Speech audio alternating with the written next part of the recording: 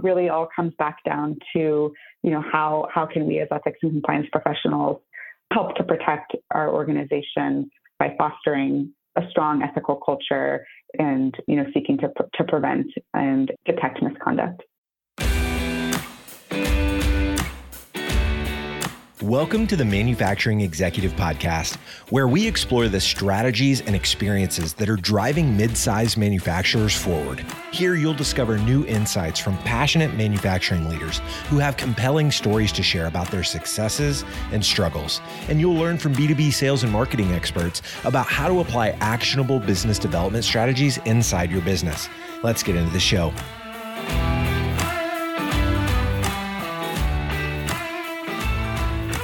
Welcome to another episode of the Manufacturing Executive Podcast. I'm Joe Sullivan, your host and a co-founder of the industrial marketing agency Gorilla 76. Ethics and compliance. It's one of those topics that doesn't seem to be talked about as much as it should. For many organizations, this is about having some HR policies in place to check off boxes and maybe protect the company in case of a lawsuit somewhere along the way. But my guest today will tell you there's a heck of a lot more to this practice of ethics and compliance. She'll also tell you why those manufacturers who take it seriously not only have happier employees and work cultures, but a serious competitive advantage. Let me introduce her. Emily Miner is a senior advisor in LRN's ethics and compliance advisory practice. She counsels executive leadership teams on how to actively shape and manage their ethical culture through deep quantitative and qualitative understanding and engagement. A skilled facilitator, Emily emphasizes co-creative, bottom-up, and data-driven approaches to foster ethical behavior and inform program strategy. Emily has led engagements with organizations in the healthcare, technology, manufacturing, energy, utilities, professional services, and education industries, as well as education nonprofit and intergovernmental agencies. Emily co-leads LRN's ongoing flagship research on E&C program effectiveness and is a thought leader in the areas of organizational culture, leadership, and E&C program impact.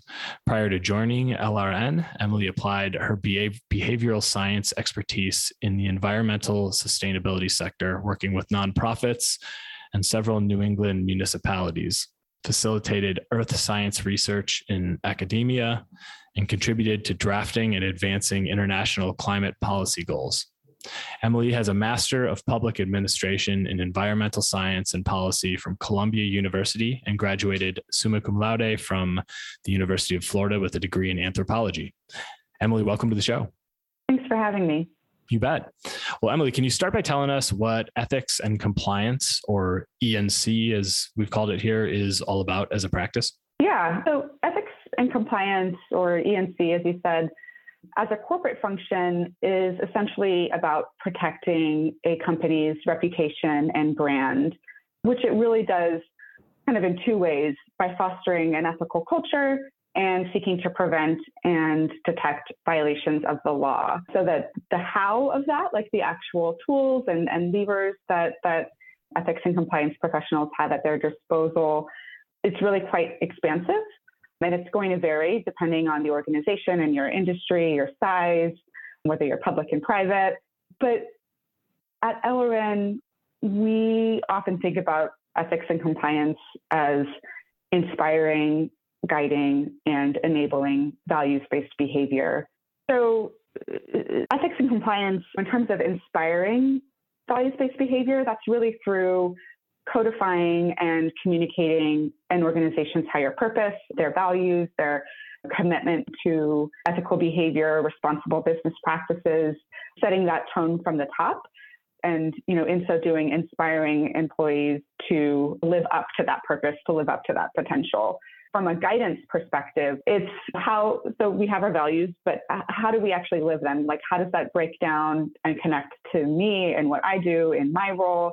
Why is that important to our business, to the community in which we operate, the customers that we serve, et cetera? And guiding employees around what's expected of them, how to identify risks that they might be exposed to, and what to do if they are confronted by those risks. So this guidance element is typically achieved through education and training and communications and having policies and a code of conduct, those resources for employees. And then the final leg of the stool or what have you is around enabling values-based behavior. And ethics and compliance can do that by establishing the appropriate procedures and structures and controls, being a resource to the business, being a resource to employees if they need help, and creating mechanisms for people to speak up and voice their concern. A pretty expansive remit, but really all comes back down to how can we as ethics and compliance professionals help to protect our organization by fostering a strong ethical culture and seeking to prevent and detect misconduct. What are your observations about how the practice of E&C has evolved over, say, the past decade? And are there any examples you could provide to illustrate that? Yeah, I think the evolution of ethics and compliance has been really fascinating. When you think about sort of your standard corporate functions, finance, HR, et cetera, ethics and compliance is actually one of the newer corporate functions.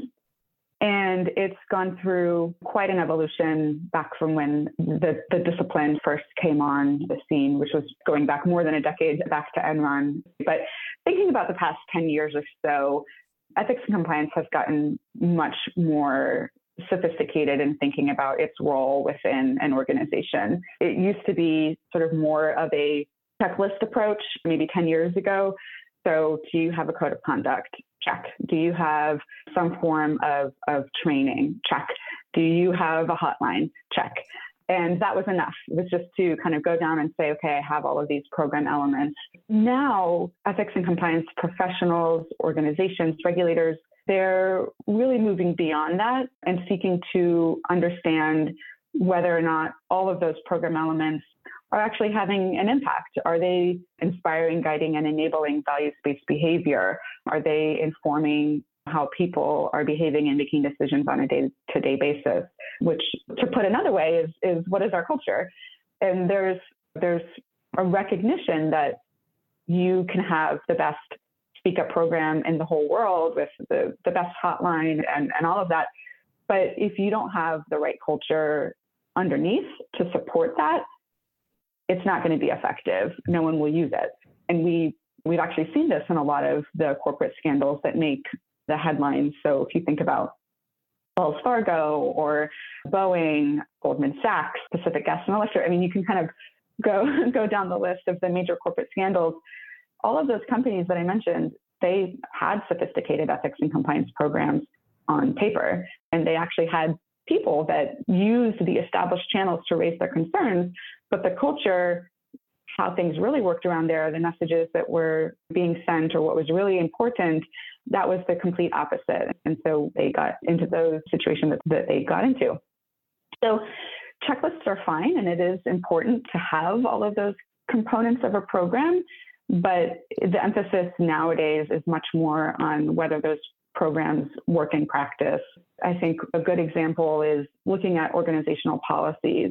So they used to be written by lawyers for lawyers. It was very much like a CYA approach to protecting the company, or saying, well, this employee signed a statement that they read the policy, so therefore we as an organization, we can't be held liable. That's no longer really appropriate anymore. So the emphasis now is on, are your policies simple? Are they easy to understand? What grade level are they written at? Are they translated to reflect your global footprint, which, believe it or not, sort of seems like obvious that organizations should do that, but many of them don't. And so that's just an example of how a programmatic element has evolved over time. And kind of another mark of the evolution that I find really fascinating is if you look at the titles of people that hold senior ethics and compliance positions. In the beginning, you were the chief compliance officer, and then it's chief compliance and ethics officer. Then it's chief ethics and compliance officer. So what's putting ethics sort of above compliance or first? And then now we see a lot that are just chief ethics officers or chief integrity officers. And I think looking at how the titles of this role has changed over time is also an indication of what companies are realizing is important. It's not just about compliance with rules. Of course it is that, but beyond that, it's about, are we doing the ethical thing? Are we doing the right thing? Sounds like there's more authenticity kind of beginning to take root behind these programs that maybe were once just there because they had to be there to check the box, huh? Absolutely. So Emily, I know that you have led a massive study recently that was completed and published, the Benchmark of Ethical Culture Survey. Can you just talk about what this was about and what you set out to learn with this study? Yeah, for the past 10 years or so, LRN has periodically sought to understand the state of organizational culture around the world. And it had been a while since we had done this, but with events of the past few years, the rise of stakeholder capitalism, the emphasis on social justice and equity, the climate crisis, of course, COVID, all of these converging forces, these converging crises that are impacting and being impacted by business, it felt like the right time to ask this question again. So what is corporate culture? What is it made up of? What does it look like? What does it do in organizations? And how does that vary around the world and across industries? And so we undertook a massive research effort surveying people in companies around 14 countries, multiple languages, 17 industries, all organizational sizes, all role types, from your frontline contributor up to the CEO. And we got nearly 8,000 responses that formed the basis of the research that we published in the report that you just mentioned. Building on that, what were, if you had to look at some of the key findings, and in particular, those that were related to the manufacturing sector, what stood out to you? There's a lot. I'll maybe narrow it down to, or I'll start with three. I think at a high level, something that was really exciting for us to see was just the degree to which culture impacts performance. And we looked at performance kind of in two ways. We looked at ethical performance. So were people behaving ethically or quote unquote doing the right thing, particularly when they were under pressure, which is when it's more difficult to do the right thing. And did people speak up about misconduct? So that was what we consider ethical performance. And then we also looked at business performance. And this is your more traditional business metrics. So financial results, customer satisfaction, employee loyalty, innovation, et cetera. And we did advanced statistical modeling to look at the various dimensions of culture and how they interacted with each other and influenced one another. And what we found was that a significant percentage of the variability in these two performance indicators, ethical performance and business performance, a significant percentage of the variability in those indicators was attributed to the strength of your culture, where if you were an organization with a what we would consider a healthier ethical culture, then that was correlated to much greater business results, much more indices of employees speaking out about misconduct, making the right choice when under a tough situation, and just being able to see and quantify the impact of culture on these bottom line and risk mitigation metrics that are important to business leaders was really exciting. And to kind of go deeper into some of this, we wanted to focus in on what conditions, what elements of culture are most important when it comes to employees behaving ethically when under pressure. And what we found was that trust and organizational justice, which are two dimensions of culture that we measured, they really had an outsized impact. And to focus in on how this plays out in the manufacturing industry, what we found was that this performance under pressure dimension was actually the lowest scoring for the manufacturing industry. And so it represents the biggest area of opportunity. And our research and analysis suggests that if organizations want to move the needle on whether people are behaving ethically when under pressure, they're going to have the most impact by focusing on ensuring that there's a strong foundation of trust and that employees understand and have confidence in the organizational justice practices. And so I think that that's really compelling and we have a lot of examples, and we share some case studies in the report about exactly how organizations have gone about doing that. But I just think it's helpful to kind of target, like, if you have limited time and resources, which all of us do, what's going to have the most impact? And it's trust and organizational justice, and particularly so for the manufacturing industry. So that's my number two key finding. And then the third is just the insight that organizational culture is experienced differently depending on who you are and where you are in an organization. So whether that's your level of seniority or the type of role you have. So again, kind of bringing it down home to the manufacturing industry, are you an office employee or a production employee? And there's a fairly well-established phenomenon called the leadership disconnect, where the more senior you are in an organization, the more positive view or outlook you have on the culture of your company. And we saw that playing out in our data, but we also saw that being replicated by this role type of whether you were an office employee or whether you were a production floor employee, where office employees, by and large, had a much more favorable view of their organization's culture than production level employees. And when we think about how the pandemic, how COVID has reshaped our worlds and disrupted our worlds, and how important frontline people are, whether that's our frontline healthcare workers or teachers, or the people that are packaging the things that we're buying online because we're not shopping inside stores, or working in our utilities to keep the lights on, or all of those critical frontline type employees. And there's all of these public expressions of appreciation and support. We really didn't see that play out in the data in terms of what the experience is like for these employees on a day-to-day basis. And so I think that that's important for business leaders to recognize and take action against. So that's my third main finding. So knowing our audience is the manufacturing sector here, how would you say manufacturing stacked up against, I think you looked at 17 sort of industry categories? Mm-hmm. Yeah, 17. And manufacturing was actually right smack dab in the middle. So, I think they were like literally the middle line of our full data set. So there's some, areas where manufacturing really excelled. Things like what we call corporate ethics. So is your company as a whole ethical, purpose-driven? Manufacturing scored fairly high on that. Emphasizing diversity, equity, and inclusion. Manufacturing also scored fairly high on that. And then in other areas, it was, trending more towards the bottom. So I already mentioned the performance under pressure.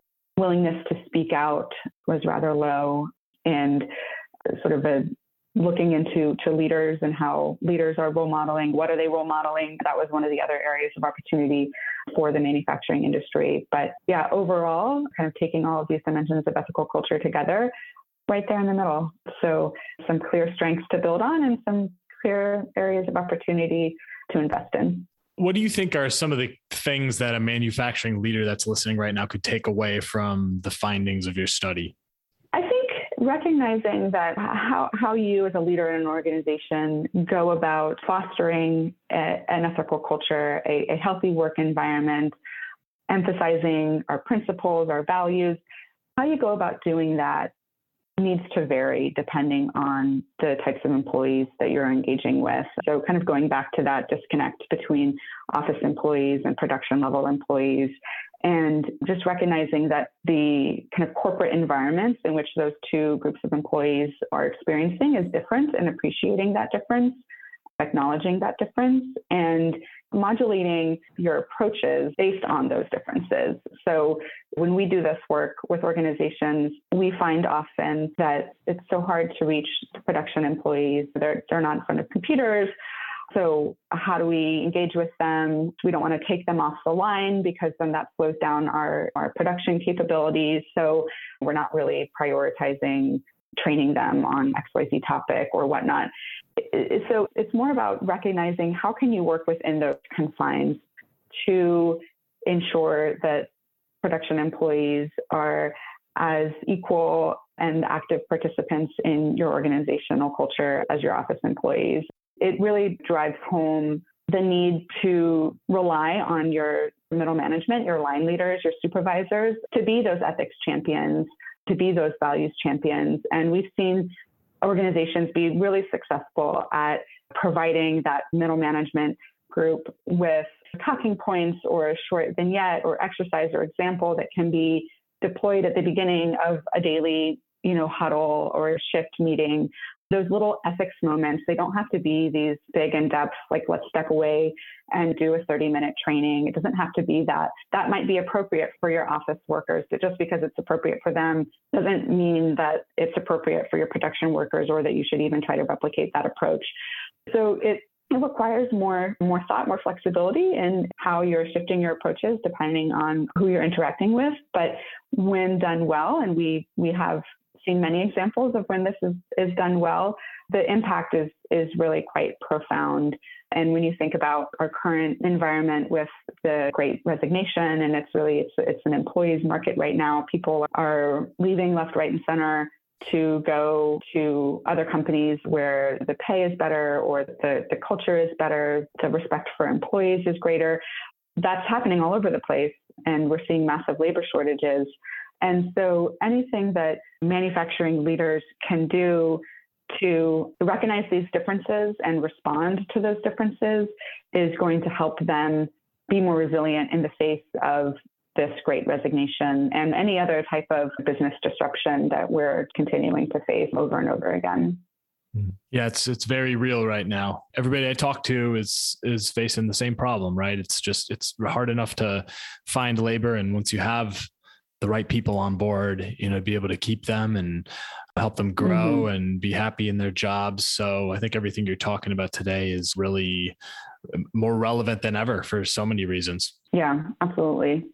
Emily, if you're leading a company that's not ranking too well right now against benchmarked peers, like what are some of the first things you should do to start improving your culture? Well, I think the first thing is to get really clear on what your culture is. So have you measured your culture, for example? And there's a variety of ways that organizations can go about doing that. Surveys, focus groups. You can look at exit interview trends. You can look at hotline and reporting statistics. I mean, there's a variety of ways that organizations are probably already collecting data or could collect that data to get a handle on what is our culture? Because again, we talked about the leadership disconnect. Me as a leader, I might think that it's one thing, but that's not necessarily going to match the reality on the ground. So the first thing to do is to get really clear on what is your organizational culture.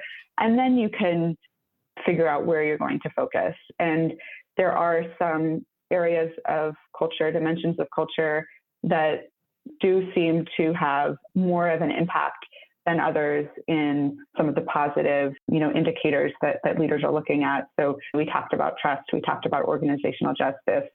It's probably a safe bet to focus there.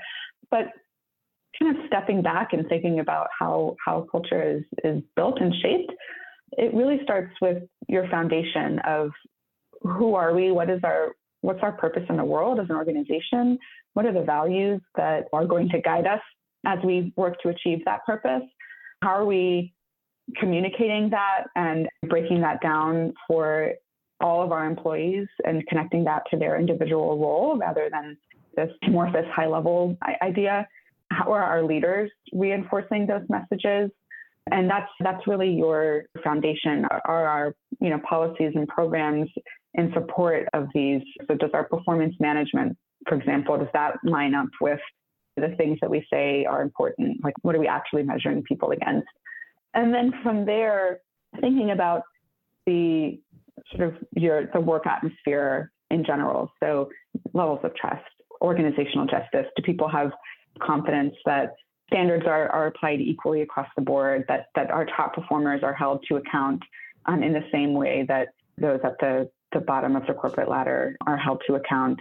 Being able to really make that clear through examples, through being transparent, talking about it, engaging in dialogue with employees, encouraging speaking out. And more important than that is to actively listen up. We say speaking out and listening up.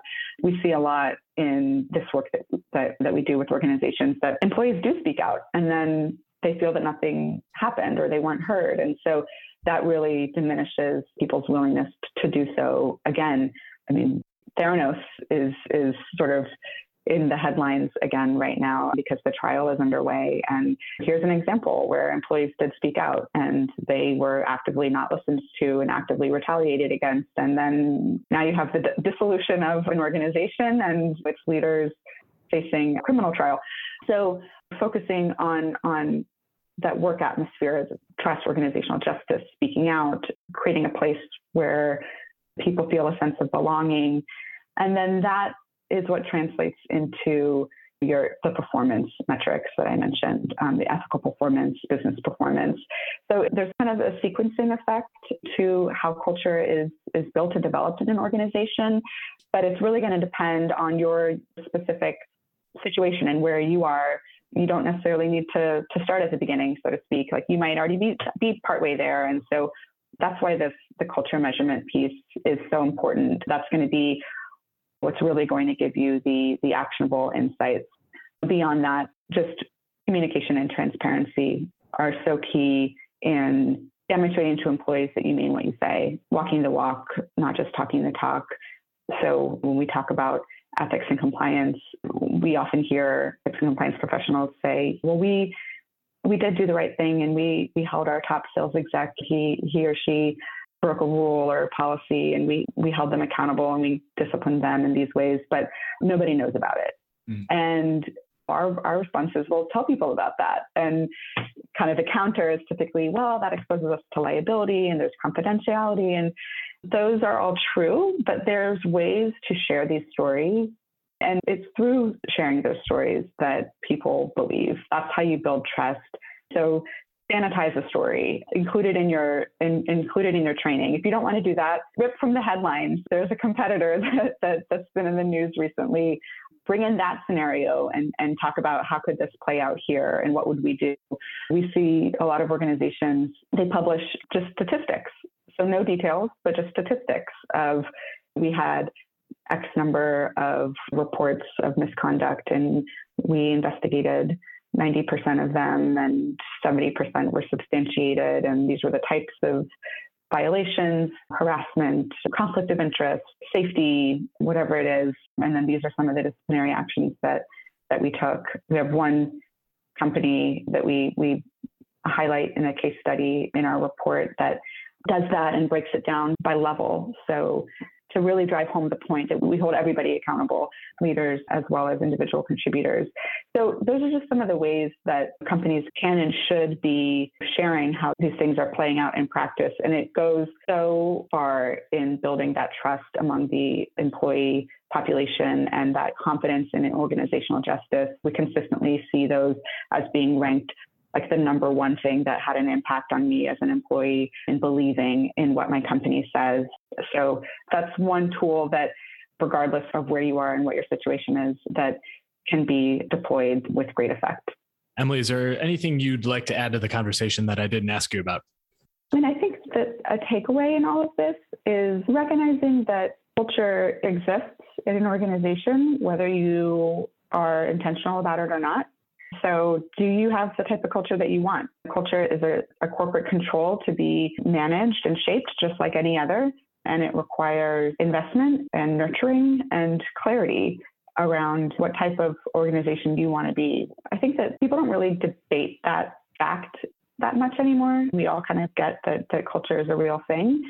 So where we are now, like the next step change is in that intentionality around shaping organizational culture, just as companies are intentional about shaping and tracking and measuring any other key business practice or desired outcome. And there's a lot of great examples of organizations that are doing this really well out there, and we should learn from them. I appreciate the perspective you're bringing to the manufacturing sector here. And I imagine the work you put into that study was just an absolute beast. So thanks for doing it and for sharing some of the insights here today. Yeah, no, thank you so much for having me. Can you tell our audience how they can get in touch with you and where they can learn more about LRN and where they can find this study? Yeah, LRN.com. That's LRN as in Larry, Robert, Nancy.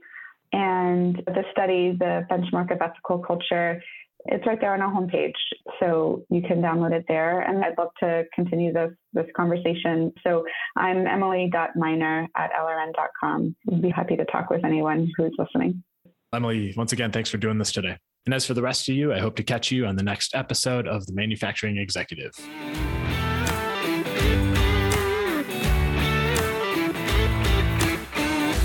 You've been listening to the Manufacturing Executive Podcast.